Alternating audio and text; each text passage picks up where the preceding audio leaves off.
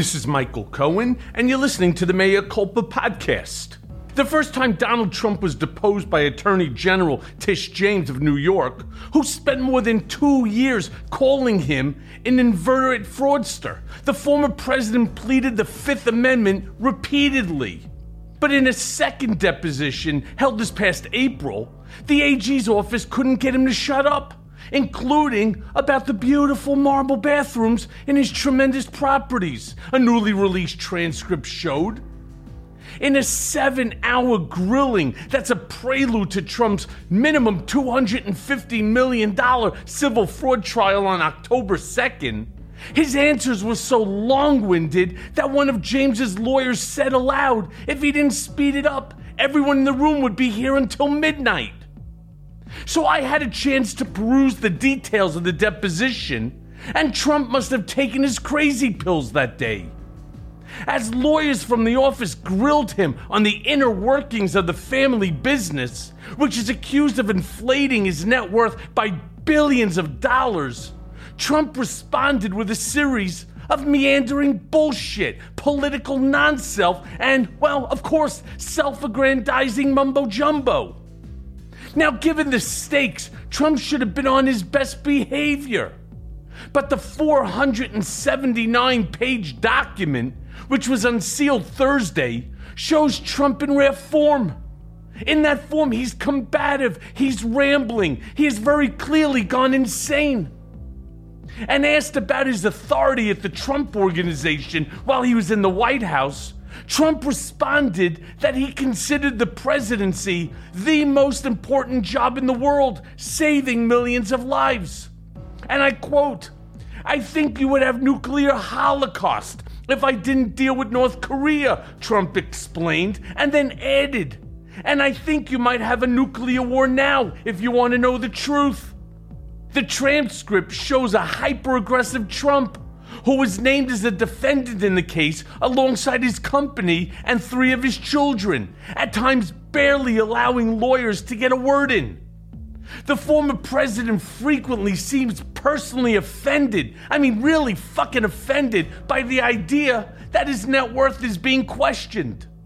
Trump showed off his knack for superlatives, uttering the words beautiful and incredible a whopping 15 times each, and phenomenal 6 times as he described his properties.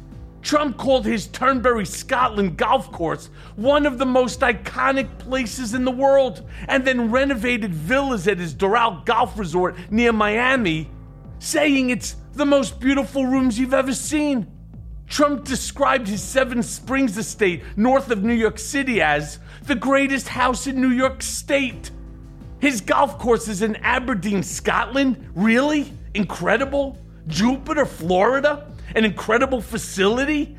Just outside Los Angeles? An incredible property? An unbelievable property? A phenomenal property that fronts on the ocean? I don't want to sell any of them, Trump testified. But if I ever sold them, if I ever put some of these things up for sale, I would get numbers that were staggering. Now he went on and he said that he could get $1.5 billion. Get a load of this shit. That he could get $1.5 billion for his Mar-a-Lago estate in Florida, and maybe $2.5 billion for Doral. Trump suggested that he could get a fortune from the Saudi Arabia-backed Live Golf League for the Turnberry course, a former British Open site. There would be people that would do anything to own Doral. There are people that would do anything to own Turnberry or Mar-a-Lago or Trump Tower or 40 Wall Street. The guy's fucking delusional. Trump is seeking to have the case thrown out. A judge could rule on that effort next month, but for now, the case appears headed to trial on October 2nd. The New York Times released a series of excerpts from the transcript that gave a taste of just how fucking unhinged the deposition was. And for fun, I'll read some of the choicest bits for you right now. Trump throws his son Eric under the bus. The former president was asked by Kevin Wallace, a senior lawyer in Tish James's office, about his relationship to the company. He said that he was not the final decision maker, though he later suggested he might be involved in something major, final decisions, whatever. And here's what went on. Kevin Wallace, Mr. Trump, are you currently the person with ultimate decision-making authority for the Trump Organization? Donald Trump, no. Mr. Wallace, who would that be? Mr. Trump, my son Eric is much more involved with it than I am. I've been doing other things. Now, this is a notable mention of his son Eric, because it's widely known that Trump considers both Eric and Don Jr. to be fucking idiots of the highest order. The idea that he would entrust them to make a sandwich, much less run his business, it's fucking laughable. Unless he planned to throw his kids under the bus. Yeah, that's right. Trump will defend himself by blaming his children who could potentially go to prison for their father. So let me go on further. Trump says that he protected the world from nuclear war while in office. And in an exchange soon after that, Trump acknowledged that those other things included having been president. And here's the question, Mr. Trump. I was very busy. I considered this the most important job in the world, saving millions of lives. I think you would have nuclear holocaust if I didn't deal with North Korea. I think you would have a nuclear war if I weren't elected. And I think you might have a nuclear war now if you want to know the truth. Well, then Trump goes on to decline to say who has expressed interest in buying Mar-a-Lago when questioned. Because during the deposition, Trump claimed to own the greatest pieces of property in the world and said that if he were ever to put them up for sale, the prices offered would be staggering. At one point, Mr. Wallace decided to test one of those assertions. Mr. Trump, I've had people say, if you ever sell Mar-a-Lago, please call me. That's not for sale. Mr. Wallace then questioned, who, for example, has told you that? And Trump then responded, well, I'd rather not say because I don't want to embarrass them, and I may be putting some of these people on the stand. Now, later in the session, Trump admitted that he didn't know anyone who specifically made offers, but I know they're very rich people. I mean, do you understand the insanity? Do you understand the levels of bullshit that this guy just spews? Now, Trump goes on and he derides his annual financial statements, saying that he never felt they would be taken seriously. The Attorney General's case against Trump focuses on his annual financial statements, which she says overvalued his properties by up to $2.2 billion in the year just of 2015 alone. Now, each of Donald Trump's financial statements is riddled with disclaimers, which say that Trump's accountants had not reviewed or authenticated his claims. And during the deposition, Trump refers to those disclaimers, saying that they essentially render the statements meaningless. So here's what Trump says. I never felt that these statements would be taken very seriously, because you open it up and right at the beginning of the statement, you read a page and a half of stuff saying, go get your own accounting, go get your own this, go get your own that. So Mr. Wallace then pushes on and says, so why did you get these statements prepared? And Mr. Trump responds, I would say more for maybe myself just to see the list of properties. I think more for myself than anything else.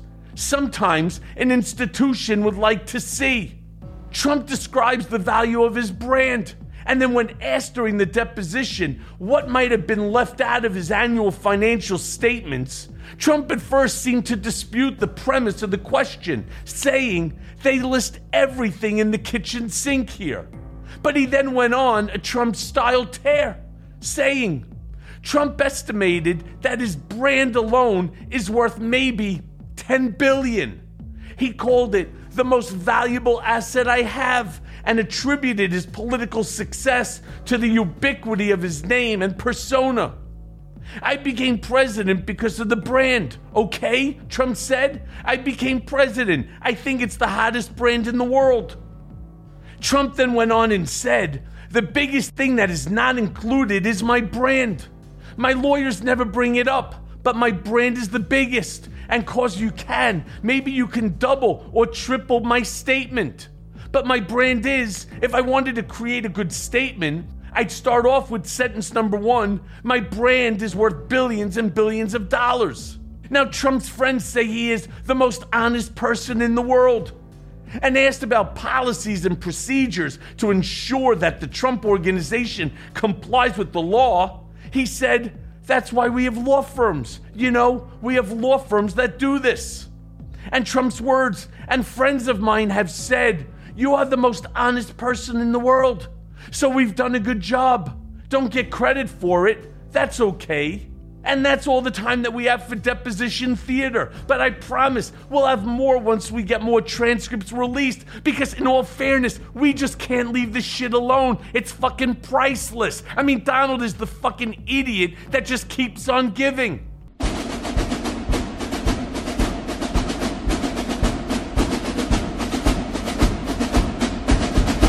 And now for the main event. My next guest on Mea Culpa returns to us from the wilds of Boca Raton, Florida. I'm talking about Lev Parnas. Lev is a Soviet-born businessman who, along with Rudy Giuliani and Igor Fruman, played a central role in the campaign to pressure Ukraine to investigate Trump's political rivals, including Joe and Hunter Biden. Parnas was thrown into Trump's first impeachment drama, but he ended up working with federal prosecutors against Giuliani and the former president. Parnas is currently serving a 20-month sentence for campaign finance, wire fraud, and false statement offenses, and is speaking to us today while on home confinement. I want to be clear, Lev is a truth teller and unafraid to remember the things that most folks wish that he could forget. So sorry, folks, but there's a hashtag that Parnas deploys that says it all. Lev remembers. What that means for Rudy Giuliani, for Donald Trump, and the rest of these criminals is that they are in deep shit because Lev remembers. So let's go now to that conversation. Okay, so Lev, look, it's been one hell of a week watching Trump and Rudy and all of the other co-conspirators turn themselves in for booking at Fulton County Jail. Now, we have both suffered from the lies, the narcissism, and the greed of these men. Do me a favor, discuss with my listeners how you felt as their mugshots were being plastered all over the world. It was first of all, it was very surreal, but it was amazing. I mean, it was something that finally, accountability was being served by people that were getting away with all kinds of shit and blaming other people, and like yourself and me and others that had to suffer for their crimes, their things that they did. And now they were finally getting accountability. I mean, look, Trump, this is his fourth one. What I was really very happy about is finally Rudy got accountability, and his life should have it. RICO, the law that he perfected, is now, going to stick with it. RICO Rudy became a trending thing on the platform X. Yeah, platform X. You don't even know Twitter X. It's like things change. It's crazy. Yeah, but it's true. And then Rudy started to come out very Trumpian. And he talked about the violation of his First Amendment rights. He talked about the weaponization of the Justice Department. This is all the shit that they were involved in when it came to me. So I love the fact that they're trying to deflect on what they know that they did, believing that they could somehow alter the universe, alter reality into making themselves, which is what Rudy really wants for himself. He wants to be a martyr like Donald. He wants to go down in history as a guy who was abused fighting for justice. Those days are over. No, absolutely. I mean, it's like, a liar calling you a liar. I mean, that's the bottom line. I mean, it's their own actions, what they did, weaponizing the Justice Department when Trump had Bill Barr at his side, and doing what they did to you, did to me and other people. You trying to, basically use the justice system with all Americans. And now when they're getting accountability for their crimes, they're trying to cry wolf, basically. It's incredible. Yeah, it most certainly is. And then, of course, Rudy has a slew of financial issues. Absolutely. I don't know if you saw, he recently just listed his apartment here on Madison Avenue. He went with Bob Costello to Mar-a-Lago for a pilgrimage for money. That didn't turn out so well. What's the deal, as you know it, with Rudy and money? The fact that, what did he get, $150,000 bond, and he has no money within which to pay for the bond, or he has no cash as well in order to get copies of documents that he needs to defend himself. Go through the whole Rudy story. He can't even hire an attorney. Well, I mean, Rudy's been going through financial difficulties ever since his divorce. Ever since he was getting divorced, he was been trying to hide money, trying to deflect money, trying to somehow get money through other sources. So for her not to see it, for him to be able to hide it for himself. So he's been going through financial difficulties as long as I've known him. We've had to pay for dinners, private planes. I mean, he likes the grift. He likes to use it and have people pay for him and do things and pretend that, it's a privilege to take care of Rudy Giuliani, pay for his dinner or pay for his hotel room or pay for his private jet. So, yeah, I mean, this doesn't surprise me, especially with all the civil lawsuits. The one from Noelle Dunphy, she's suing him for, I think, over $10 million. You got Ruby, so from the lady from Georgia and her daughter suing him, which he's already basically lost that case. He's come out and admitted that he lied, even though he tries to pretend that, that's just a filing, that he doesn't admit to any lying. So, yeah, I mean, and I think right now the grift is on. You see him going out there trying to do what Trump does and say the same exact words that he does, that I'm fighting for you, support me, and trying to collect money off regular people that, might not have the money for their own weekly salary, food and stuff like that, to send it to Rudy because of a con that he basically perpetrated and set up. So, I mean, I think he's in a world of shit. He doesn't even have the money for an attorney. He had to, his attorney came out, the one that had him in Georgia, and said that he doesn't even know if they're going to have a relationship, or he just represented him basically for the bail bonds hearing. So, I mean, it's just, and Donald Trump, I mean, he's never paid him any money. He always tried to get money from Trump. He's always tried to play that role where, Trump's going to take care of me. But every time, even back in the day, Trump never gave him any money. Trump always told him, Rudy, just, fuck off, basically, and never gave any money. But the interesting part is now I saw that Trump is trying to hold a fundraiser for him at Bedminster, $100,000 a plate. How's that going to work? They're both in their bond hearing. They both signed that they cannot speak to each other. They're co-conspirators, co-indicted defendants. And now all of a sudden they're going to be together at Van Jones actually touched on this the other night. And that's not exactly what it says. What it says is that he cannot discuss, threaten, intimidate, try to harass another defendant, any of the co-defendants or co-conspirators in this case. So technically, he could be in the same location. He could throw a fundraiser. I'm not sure who the hell would go and spend $100,000 in honor of Rudy's legal bills, but I mean, I really don't. What benefit do you get out of it? The answer is zero. But they can't talk about the case. Case.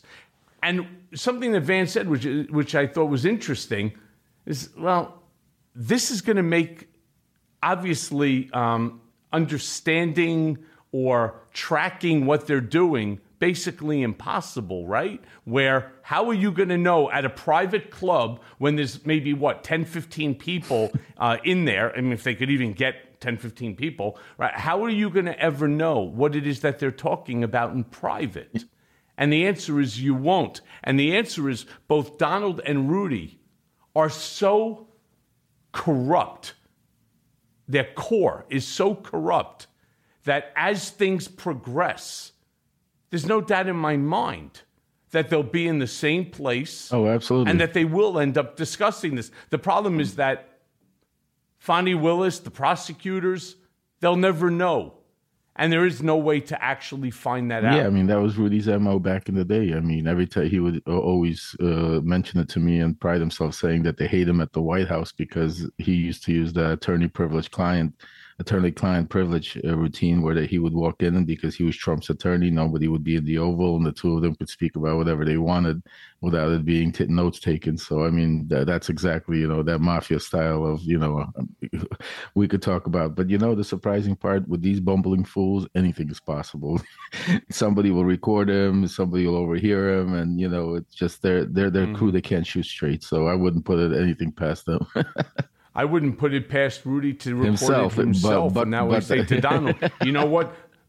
Two people showed up. $200,000 is not going to do anything regarding this. I need the, $5 million that you owe me, because do you remember when Rudy turned around and said, that I have an insurance policy, don't worry, and so on? You have any idea what that insurance policy was? That was just full of shit. That was Rudy bumbling and saying things that, he was saying he had no insurance policy, unless the insurance policy was that Trump knew everything that was going on with Ukraine and Venezuela and everything that the shadow diplomacy was doing that we were a part of. I mean, that could have been it, but then that came out. So I don't think Rudy really had any insurance policy as far as I think that's just a bumbling. Well, look, so I found, and I always find Rudy to be just a pathetic human being. And the thing that I was curious about is as I was watching Rudy going to surrender to the Fulton County Jail, he flew privately. Now, if you're crying for money, and I'm not the only one who said this, but I certainly said it. If you're crying for money, you can't afford a lawyer, you can't afford your bail. What are you doing flying? He was flying on a 15-passenger Hawker. Yeah, that's like 30. Do you have any idea whose plane is that? I have no idea whose plane it is, but the grift is real. I mean, that's I don't believe that Rudy doesn't have money that he could show. I think he has money that's hidden. I think Rudy has, people that he works like, he used to behind the scenes where he puts other people in front to do contracts, to do work, and then they owe him on the back end. So I think he has, listen, that's the crazy part. For being a big-time law-abiding, supposedly citizen and somebody that took down the mob and the United States attorney, mayor, and somebody that ran for president, he's as crooked as they come. He knows how to play the game. He knows how to hide and play in all of this stuff. And then you could see it even in his reactions and the way he's going about, these civil cases that he has going on by trying to hide money and trying to pretend that certain things didn't happen when they're factually happened, trying to use technicalities instead of, proving that he's innocent. Yeah, but he's not the only one who tries that, right? I mean, that's a common sort of what they call rich man's problem, right? When, you have all these, the big case that's going to really fuck Rudy terribly is the Dominion case, where he's been pulled into, and that's the one, look, the Ruby Freeman, Shy Moss one, he's going to lose that one. That's millions. But the Dominion one, that goes to a number that $2 billion, I think, was it? Even if you're worth $1 billion, you still can't afford to pay that. So he'll end up in a situation where whatever he has will end up basically being seized and sold, including whatever monies he may end up with as a result of the sale of this property. Don't forget, he owes, his ex-wife a couple $1 million, I think, in terms of from the divorce settlement. So he's not going to walk away, and I don't know whether or not that there's a mortgage on that property either, but he's not walking away with, say, $6 million here. The bulk of that's going elsewhere. And whatever else is sort of left over, I'm pretty sure that whether it's Shay Moss or Ruby Freeman or whether it be Dominion or whoever else has lawsuits against Rudy, I'm pretty sure that they're going to try to tie that up, because as smart as Rudy thinks he is, he's not. You can't have somebody paying for your life when you have these sorts of judgments against you.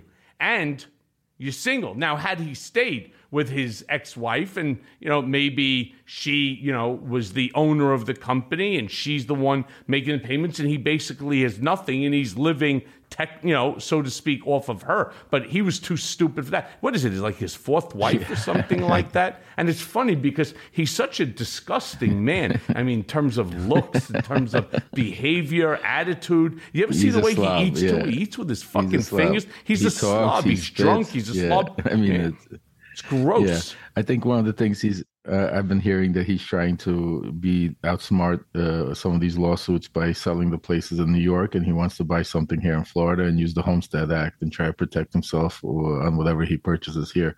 It'll be interesting to see if he's able to do that or if they could pierce that. But, he's definitely right now trying to hide anything he possibly can. He knows his days are numbered. Yeah. He knows that. I mean, you could tell in his... Yeah, I don't think he's going to really have to worry about living, scenario, because I do really believe, and I said this the other day on television, I believe that folks like Rudy and John Eastman and some of these other co-conspirators, they're going to all end up in prison. Yeah, no, 100%. I don't know for what term, and so they're going to all end up in prison. Do I think Donald will? And I say this begrudgingly. I don't. Number one, I don't think he would end up, even if found guilty, I think they'll put him into a serious home confinement situation because look at the way they treated him yesterday. Like a fucking king, like nobility, like the president. 40-man motorcade, shutting down the roads, opening up the skies for him to get to what? To a fingerprint mugshot as an indicted defendant? And you get this sort of treatment? I don't believe that they'll put him into a prison. And to be honest with you, I wouldn't even want him there because I really care more about this country than about the visual of Donald in an orange jumpsuit. He knows too much. As a former president, he was debriefed every single day for 4 years. I don't trust any of that information in Donald's head. And I say it, as a joke, but I don't mean it to be a joke. He would sell that information for a bag of tuna or for a book of stamps. Absolutely, yeah. No, I don't think they'll ever put him in a regular prison for a lot of the reasons you mentioned. But I did think, there's a scenario where once he's found guilty and because of look, Michael, he's facing 91 charges and all of these charges are so serious. I mean, a couple of them or one of them could be life sentence for him, let alone if he's convicted on several or if, plenty of them.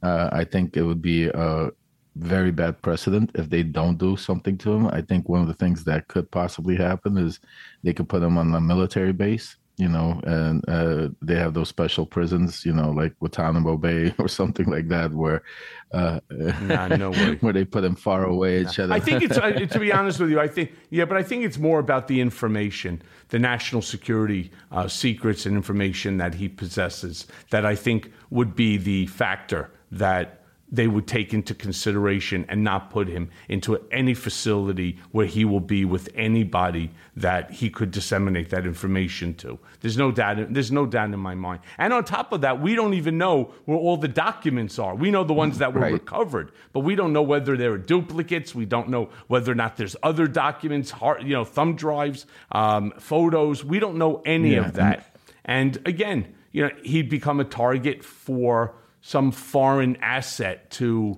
figure it all out. It was interesting, actually, before he surrendered, one of the things he did, it just came out in the news that he sold Mar-a-Lago for $422 million to Don Jr. So he put it in Don Jr.'s name. Now it's not his anymore. Interesting, huh? That he sold Mar-a-Lago? It's funny. I didn't hear Jr., that. Yeah. Look, it's an unqualified transfer. Yeah. It doesn't mean anything. They'll be able to claw it back. There's no obvious transfer of any money whatsoever. He has so many other issues that's there.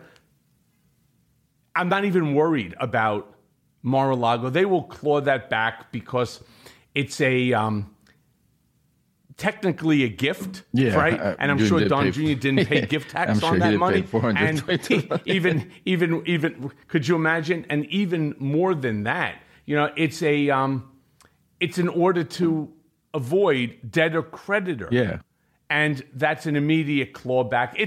look, it's a stupid move. Donald knows it. I'm sure the lawyers, turned around and said, oh, this could work. Obviously, they'll go after you, but it puts another layer in between in order to protect the asset. And in all fairness, Mar-a-Lago and maybe up at Seven Springs in the Bedford-Katona area, those are really the valuable assets that he has. The other golf courses, they lose money, and you can't build on them. You can't do anything. Mar-a-Lago has a value to it because it's Palm Beach.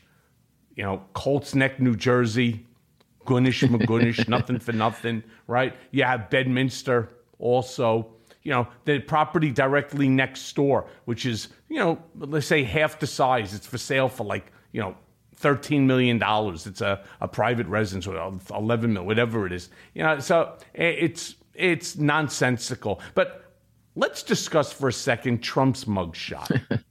Do you think that he practiced giving that mad dog look to the camera, right? Because it's instantly now iconic. Absolutely. I mean, iconic for all the wrong reasons, as he's already now on T-shirts and coffee mugs and being used by Donald as a means of fundraising. I think it was all a plan. Absolutely. I think it was all, even the Tucker Carlson interview on X, and then all of a sudden him posting on X yesterday with his mugshot as his first post. And then 10 minutes later, you got Don Jr.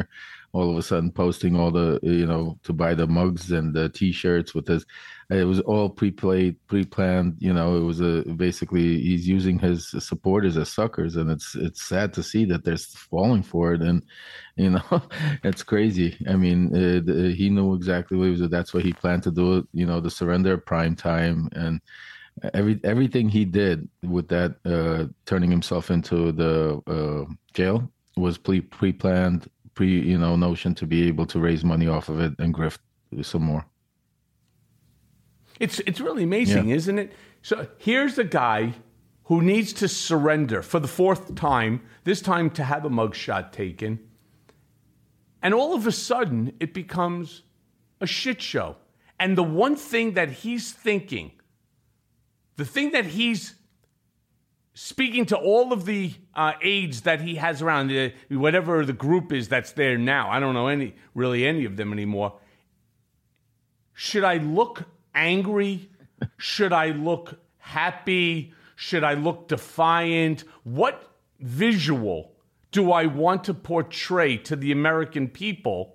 Forget about the fact that your ass is going to jail. You're right. There's 91 counts currently pending against him. Mind you, that doesn't even include Tish James, our unsinkable New York Attorney General, that has the civil case against him, that has a minimum of $250 million. I believe it'll go more towards 700. So Don Jr. could think whatever he wants as it relates to Mar-a-Lago, because that place is going to end up getting seized.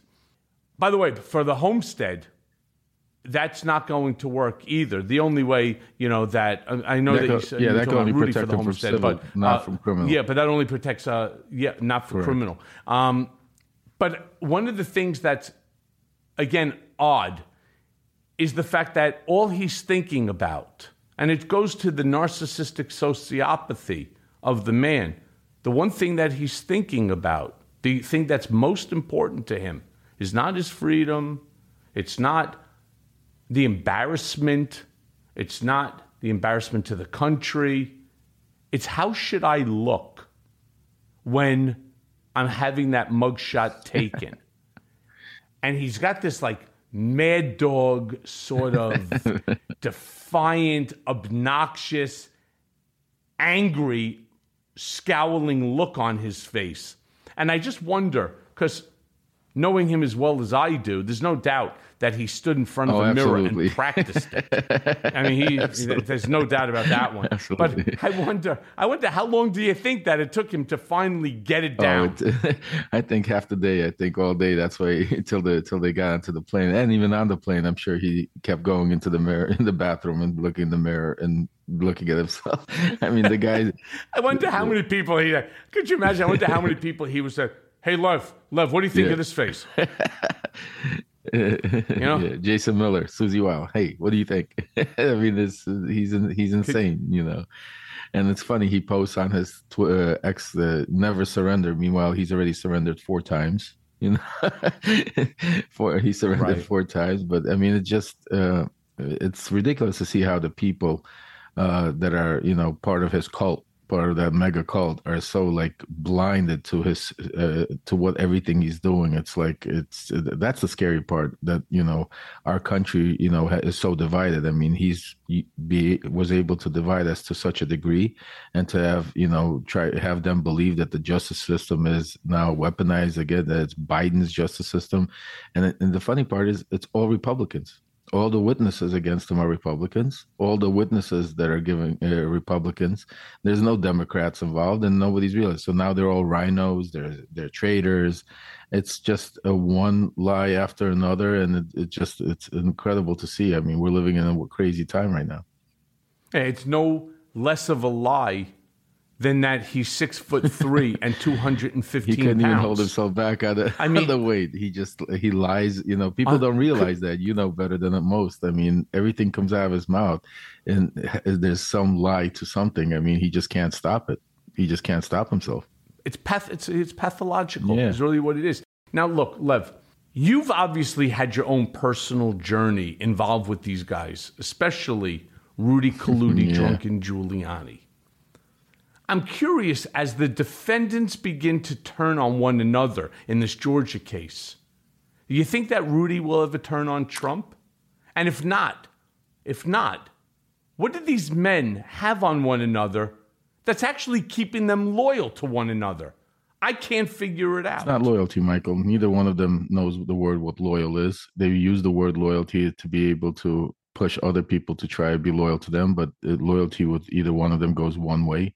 So they don't have loyalty. It's a little different. I think with Rudy, I don't think he's going to flip. I think you're going to have the others like Sidney Powell. You're going to have maybe Clark, because he knows the justice system. He knows where, when eventually the pressure starts coming down, he knows what the end results are going to be. And other people, there's, 18 other individuals there that I don't think are going to want to go to prison for 5-10 years or even more for Donald Trump. I think this is the process is beginning. And, once they start pushing, it gets scarier and scarier, and people start understanding that their not only livelihoods, their families are going to get destroyed. So I think lots of people are going to flip on him.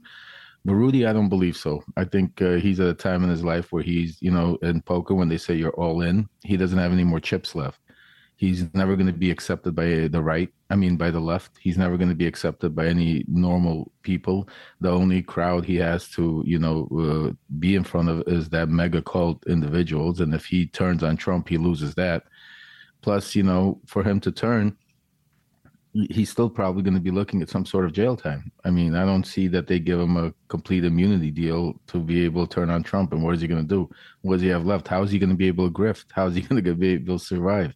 So, no, I think Rudy's going to play it till the end. He's going to try to. I think he also is hoping, just like Trump is, that he wins and then he'll pardon all of them. And, they have their own. But this is Georgia. This is a state case. He can't pardon him on but this. They're still thinking they're going to try to move it to federal. I mean, these people are narcissists.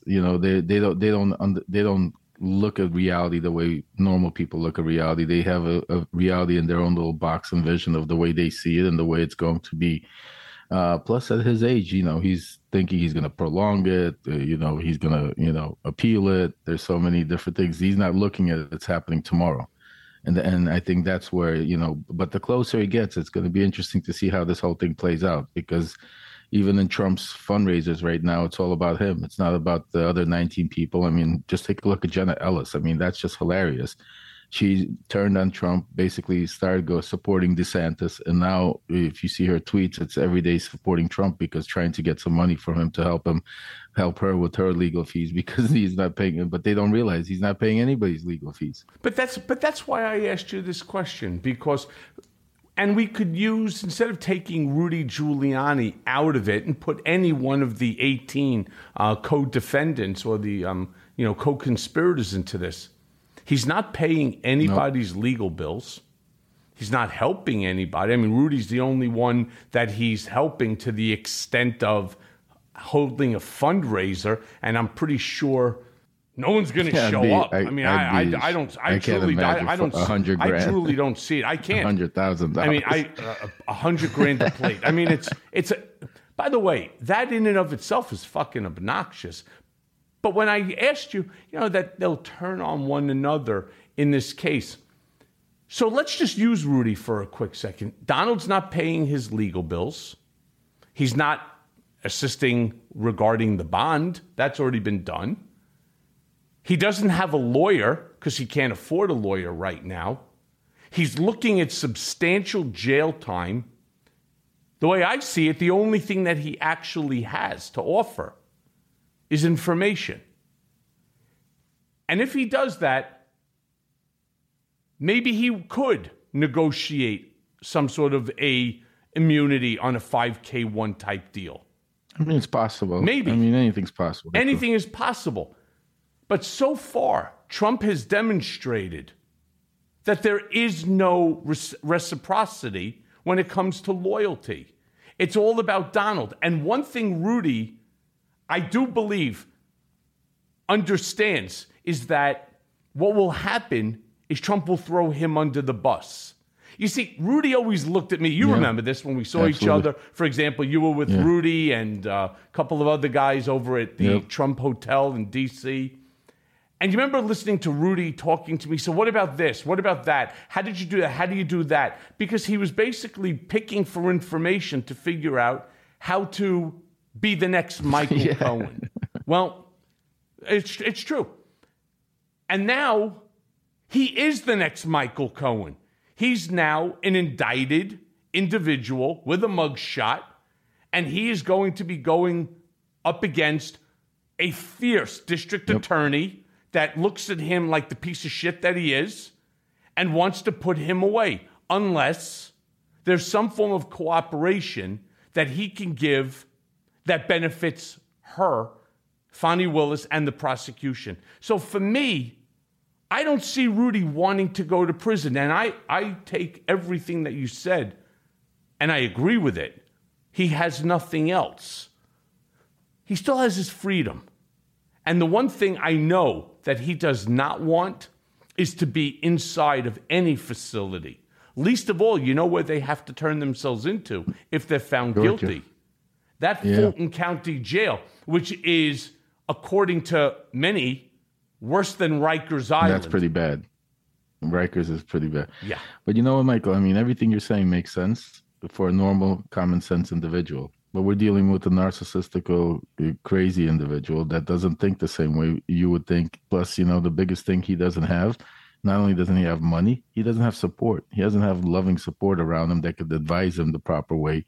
I mean, he only has people that are grifting off of him. They're trying to use him for whatever their privilege, whatever they want to get out of him. And, he also, keep in mind, just like I know, Rudy thinks he's a mobster.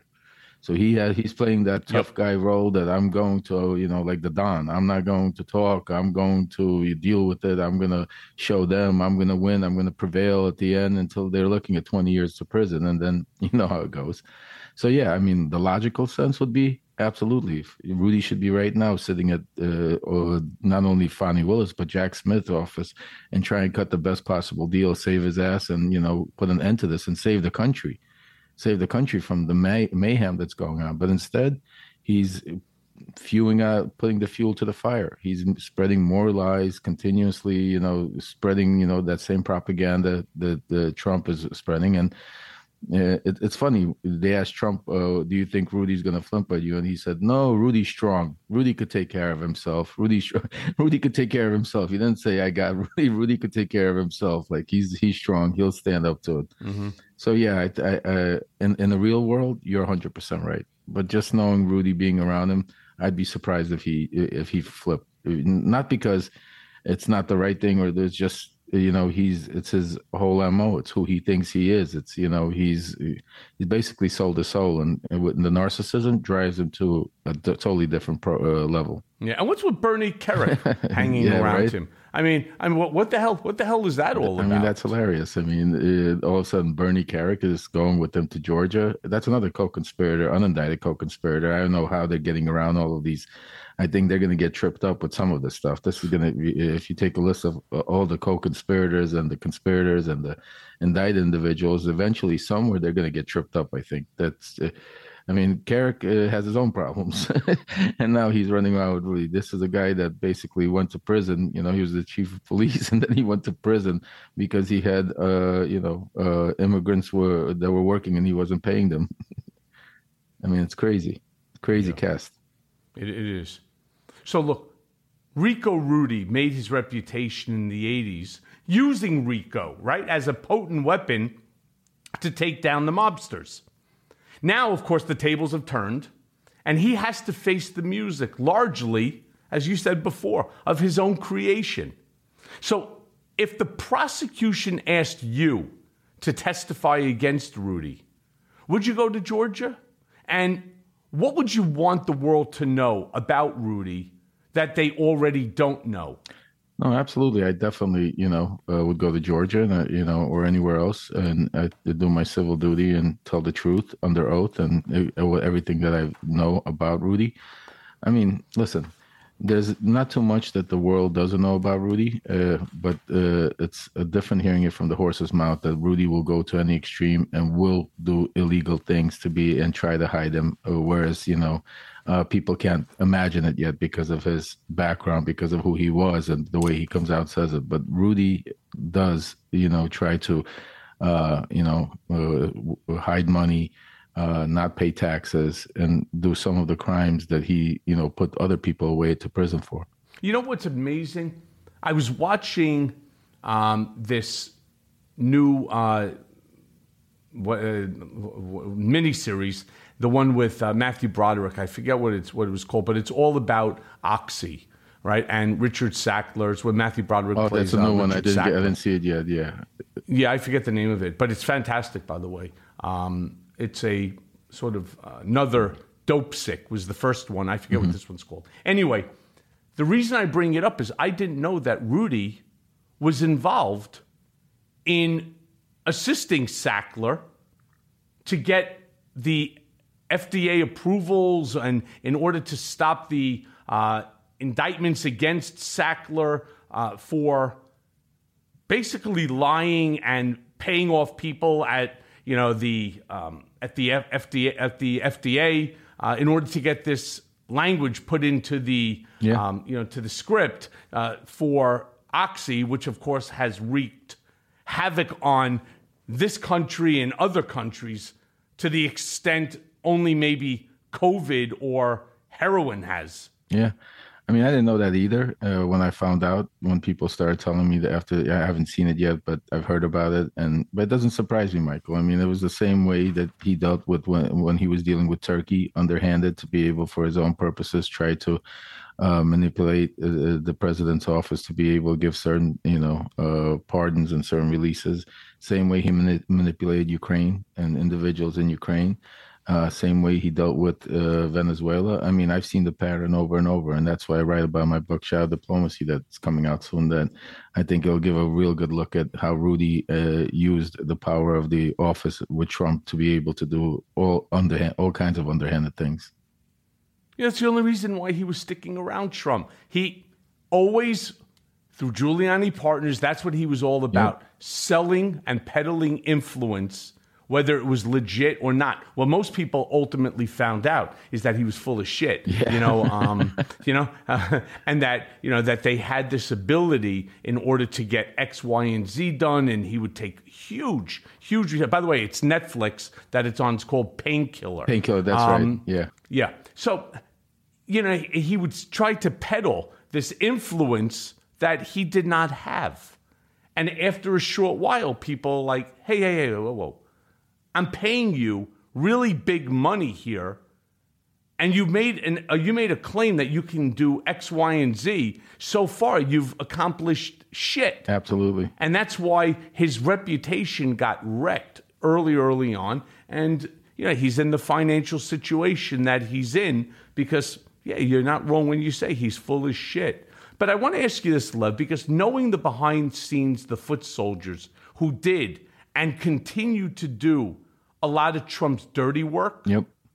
Describe to me how Trump gives orders to men like Giuliani.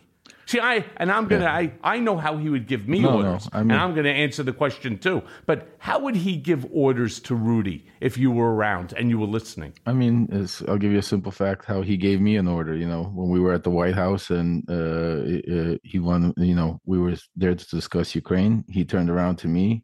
He looked at me. He said, "Rudy tells me good things. Keep up the good work," with a wink and a pat on the back. I mean, Trump, if anybody's ever, me and you both lived in New York, and we've, through our background, have experiences of dealing with, people from the other side, from the mob, and seeing how they operate.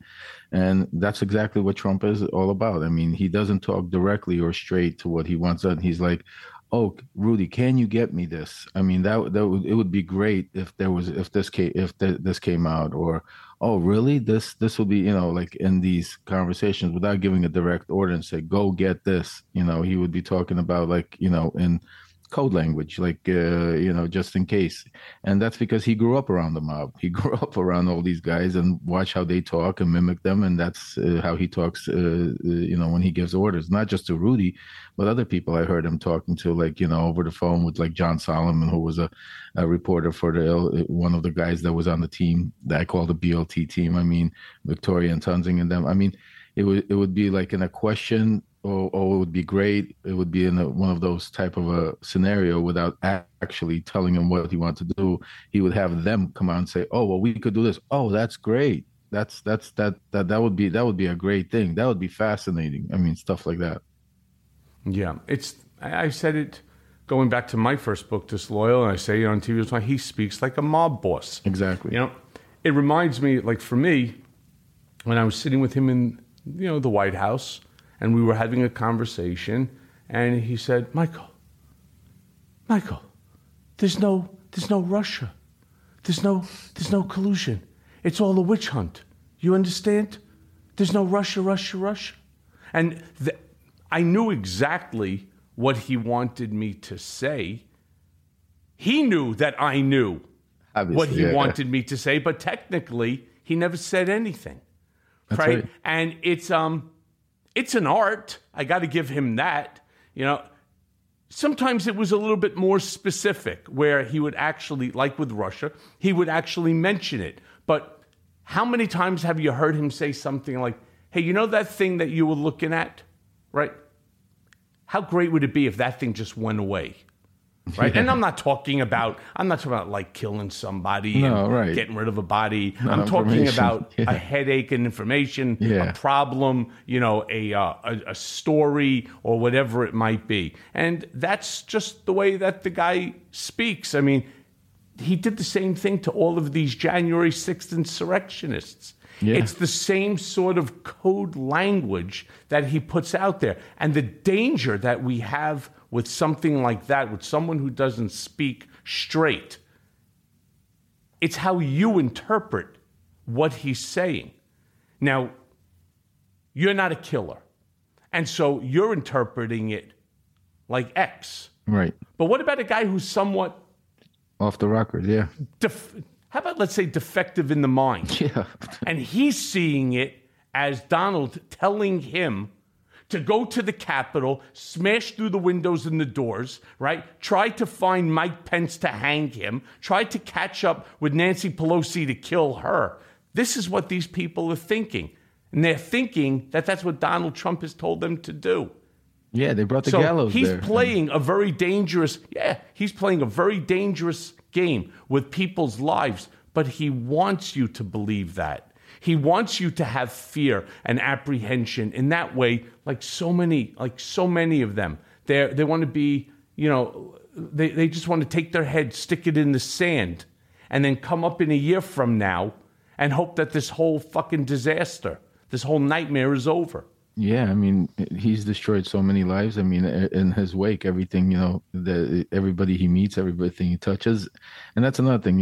It's funny to say like people that support him don't even know him. Like, there's no, all of these Right. people have never met him. They never talk to him. They have no idea what he's all about, and then they go after people like you, like me, like Miles Taylor, and other people that have spent time with him, that has worked with for him, that have done things for him, and they don't want to listen to what exactly this human being's about and what it's all about, to at least analyze it, and they call us liars. It's hilarious, to watch that. I think that that there's that adage: everything Trump touches dies. Dies, yeah. Now you got another 18 people. Yeah. Another 18 people. And I think they're going to be more. I mean, because you remember, there's also 30 unindicted co-conspirators, and there's still, I think superseding indictments they're going to hit in the federal with Jack Smith. So I don't think this is all well, there's over. still the whole January 6th insurrection. Correct. Yeah. And they're talking about Arizona. There's things that they're looking. Yep. So I think this is, going to go on for a while. So look, you mentioned that you have this new book on the way. Yeah. What's the name of it one more time? Shadow Diplomacy. Shadow Diplomacy. And you say in the book that there's things that the Trump does not want to come out. Correct. Okay. Now, Trump is now, today, facing 4 separate criminal indictments, not to mention the one civil. What's in your book that you want to share that he could possibly fear beyond what he's already being charged with? Not only him, but Rudy and several other people like Tommy Hicks, who was the co-chair of the RNC, and like certain congressmen.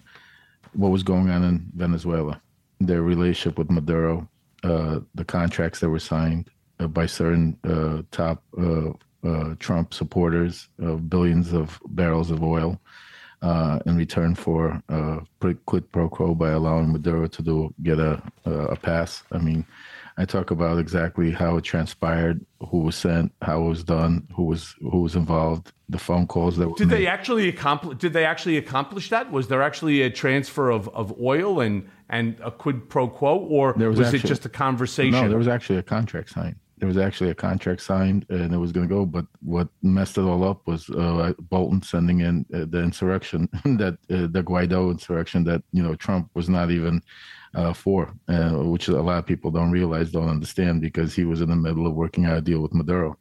Wow. Because that's Tommy Hicks's business. I mean, his family is in that oil and gas. Yep. From Texas. Yep. He was a part of it. He happens to also be one of Don Jr.'s best friends. Yep. So there's no doubt in my mind that there's substantial kickbacks coming back here. I mean, look, is it any different than so Don would have had the oil and gas. Jared Kushner has the Saudi Arabia. I mean, is there anything else? What about Eric? What about stupid Eric? Yeah, well, was there anything that he was? He still believes that Trump is the only family that didn't make anything in the White House. I think he's they left him out. He doesn't know. Because I also remember that there was a lot of conversation about 5G at the time. At the point in time that Trump took office in 2016, we were on the 4G program. But the 5G that they were talking about, that they wanted to own and control, and I'm talking about like Don and that whole group of the guys, Beach and Hicks and all of those guys. Yeah. I'll never forget. They were talking about using a satellite that they would own, and that satellite would be able to handle the cell phones for everyone, maybe on the entire planet, and that they would own it in perpetuity. Could you imagine something like that one individual or a group of individuals would own the ability to broadcast your cell phone? Crazy. Stream. You're talking about. It's like owning water, right? Yeah. Who today doesn't use a cell phone or doesn't have a smartphone? That would all be controlled by this satellite 5G. It was crazy. And then there was so many fights because so many people were trying to get in on it, and it was just absolutely crazy. So look, let me move on a second and ask you this then, because Trump dropped a really strange and cryptic, not that that's right, I mean, that's Donald, but he drops this strange and cryptic social media post on Monday saying that he might flee to Russia under the protection of Vladimir Putin.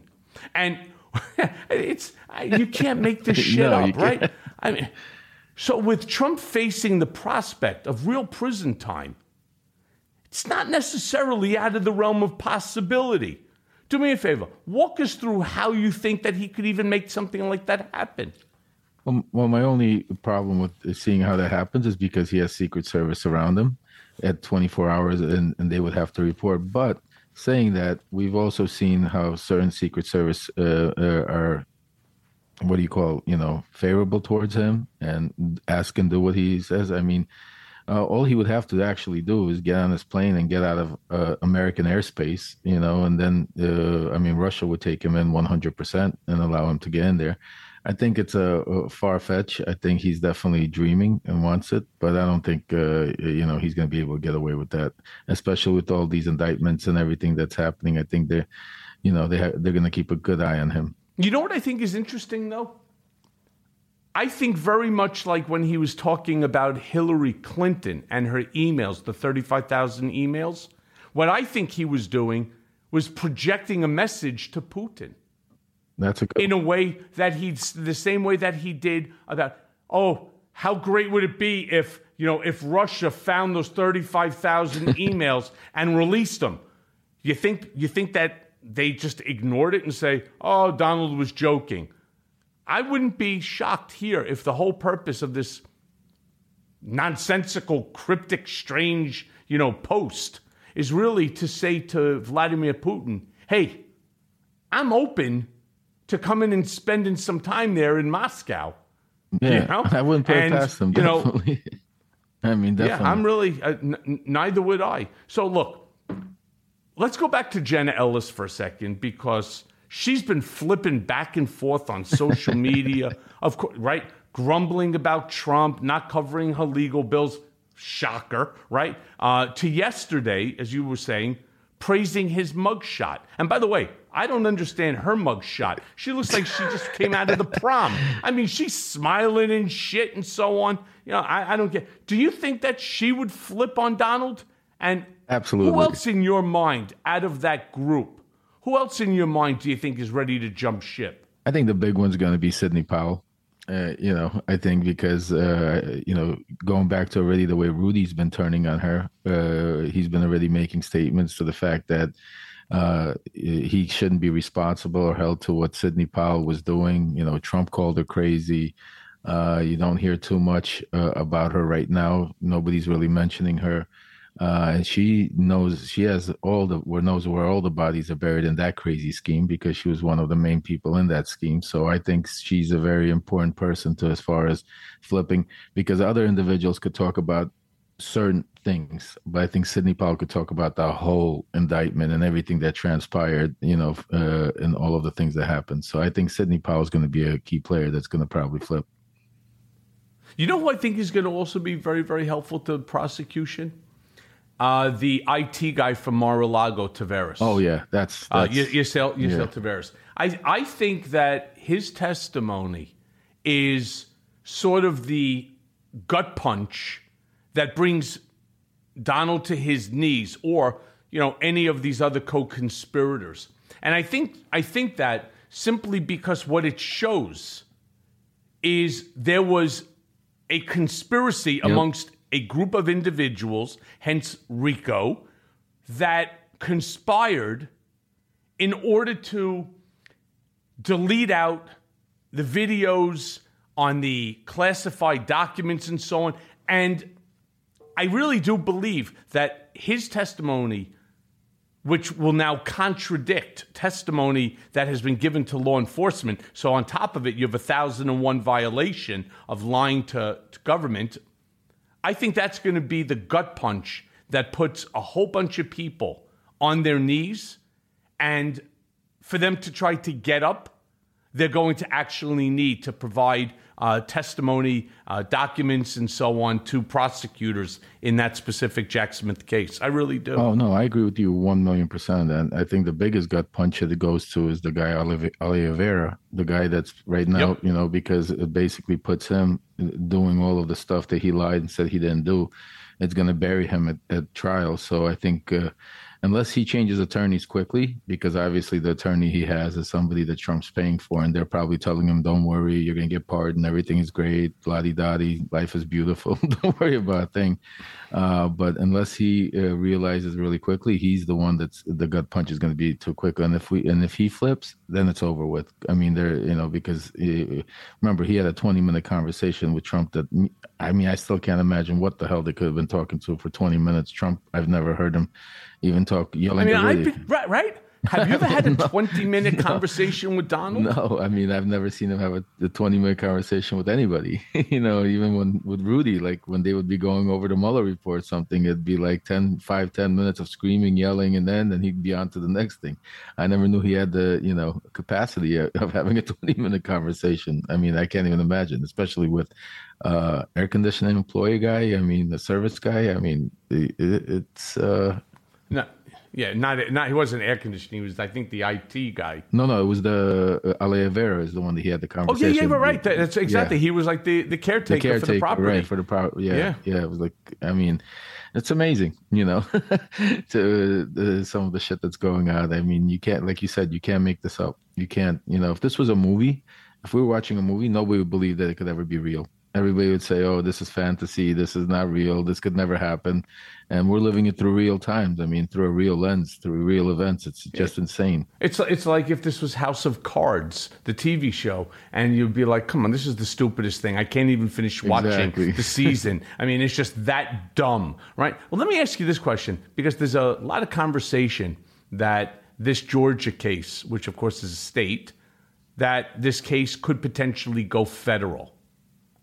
What's your thoughts on that? Do you see any possibility of that happening? I don't think so. Even by Meadows already losing with Clark, their bid to be able not turn themselves in, the judge struck that down, and they're having a hearing on Monday, I think it is. For it to be federal, just like it would have to be something that he was doing in the office of the president. And these people would have to be, but at the end of the day, they were doing for his campaign. Had nothing to do with the president's office. Had nothing to do with the presidency. It all had to do with personal motivations and personal things, and a part of his campaign. So, and that's on that point, the other person that I think is going to be detrimental, and I call him the Sammy the Bull Gravano, is going to be Mark Meadows. I think Mark Meadows eventually spills the beans on everything. I think he's already cooperating to a certain degree with the federal case. That's why he hasn't been charged or there. I think he maybe didn't believe or underestimated and didn't think he was going to get charged in Georgia. That's why I think you see the panicky motions there being filed and responses. But at the end of the day, I think once it settles, I think he's going to definitely cooperate in Georgia and in the federal case and try to save his hide as much as he could. And he knows a lot, between him and Sidney Powell. They don't need Rudy. They don't need anybody else, because remember, Rudy was as complacent as Trump was. So it's like, Rudy was one of the main leaders of the game. Yeah. Another guy who I think is a potential cooperator is the guy, Ken Chesebro, right? He did something which I thought was incredibly unusual, and that was to invoke the Speedy Trial Act, his constitutional right.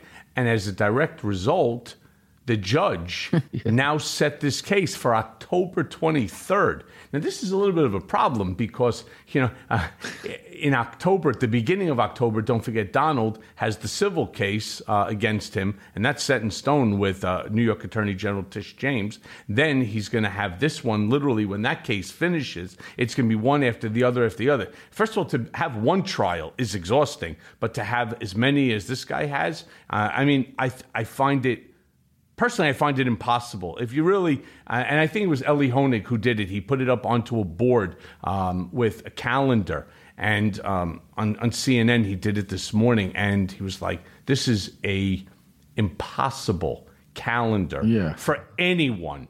For anyone. I don't know. It's literally, it's impossible for any one person to handle this sort of scenarios. Like, he's going to live the next 8, 9, 10 months in courts. In courts, yeah. Every absolutely. single day. And in criminal cases, you have to show up. But in the civil case, he's going to want to show up because it's his money. But I found the Chesbro's move very interesting because it really does benefit Donald and the other co-defendants in this case, because it gives them a lot of information as to what the prosecutors have and how they intend on presenting the case to the jury and so on. I find it very interesting. Now, he was, of course, taking a serious gamble here. Oh, serious gamble. The prosecutors are not ready to go to trial. And one of the things that I have heard about, Fani Willis is she would never have filed this indictment if she wasn't ready to go to trial literally the day after. Okay, you have to start, marking your exhibits for trial and this and that and start preparing, all the stuff. But, that could be done in, a couple of weeks, especially with the size of the task force that she has at her disposal. But they've been meticulously working this case. I thought it was a very stupid move by Chesbro.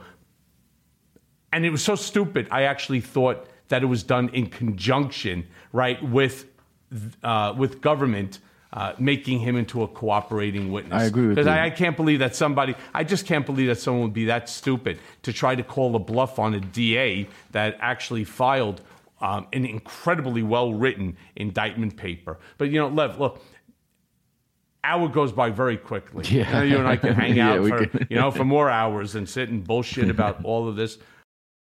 But I do want to change gears for the last question for a moment and discuss the FBI whistleblower complaint that you wrote, and I quote, "It confirms what I've been saying all along, that Rudy Giuliani was working with Russian operatives like Andrei Telizhenko to spread disinformation related to Hunter and Joe Biden in order to help Donald Trump with his bid to win the 2020 presidential election." Absolutely. What can you tell me about? What can you tell my listeners about that? I mean, it was, there's not too much being made up in the media about that, and that's unfortunate. But that 1023 from the FBI whistleblower that came out and basically blew the lid of everything that I was talking about for the past 4 years, I mean, to the dot, that Andrei Telizhenko was an operative that worked with certain oligarchs that were working with the Russian government to basically hurt Ukraine and also get involved in our politics here.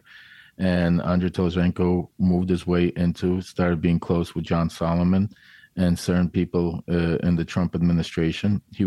Solomon tried to push him onto me several times, but after doing due diligence in Ukraine, even the most corrupt Ukrainians would tell me that stay away from this guy. And Rudy knew it all along until obviously I got indicted and arrested. And then he moved on and went directly to Andrei Telizhenko, who was working with Andrei Dirkach at the time. And they're both, Andrei Dirkach is indicted in both countries. He's an ex-KGB agent. His father was an ex-KGB agent. This is a guy that it was planted to give false information, and this is the information that was sent into Senator Johnson's, and who Senator Johnson spread this information that got to Comer that we're seeing nowadays, and that's why you don't hear anymore about that 1023 that they had that huge whistleblower after my letter to Congress, because it debunked their whole conspiracy. I mean, because there was no money being, bribes being done. It made no sense to begin with. I mean, but there was no evidence to prove any of that. These were all concocted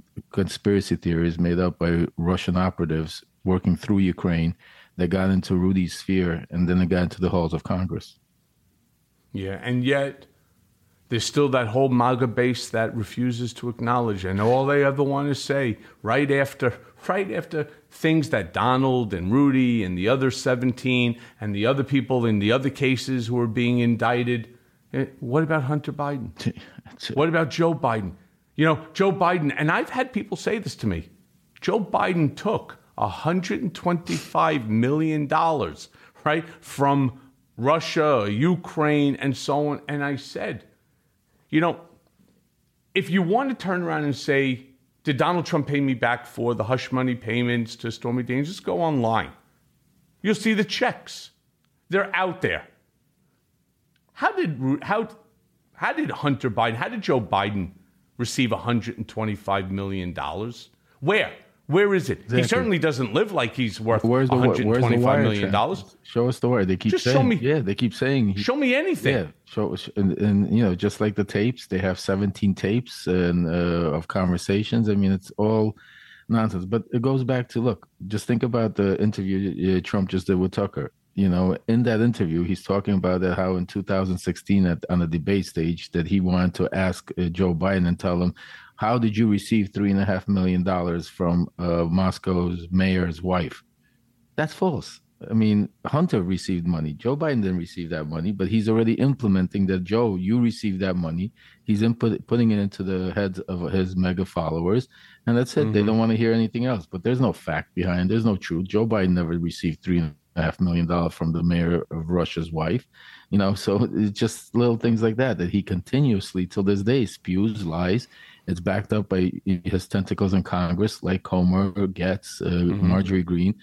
And, some people, don't have time to do due diligence and investigate. They spend 5 minutes listening to the headlines and they believe that it's true. And that's crazy.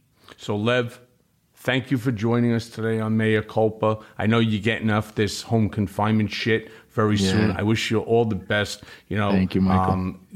I'll tell you, supervised release, of course, you'll find it. Now you can go out with your family, establish all of your relationships. I wish you all the best. Thank you, brother. Stay in touch. And as more of this shit with Rudy comes down, I'm going to ask you to come join us again. Good luck with the book. I believe that I am getting a copy from your people. I definitely want to have you. I definitely want to have you back to talk about it, because from what I'm hearing out there in the streets, there's going to be some interesting things. Yeah, there's some interesting stuff there. Thank you, my brother. I will see you soon. Thank you. You got it, Michael. Thank you. And now for today's Mea Culpa. In reading Trump's deposition, there is ample evidence of Trump's mania and narcissism on display.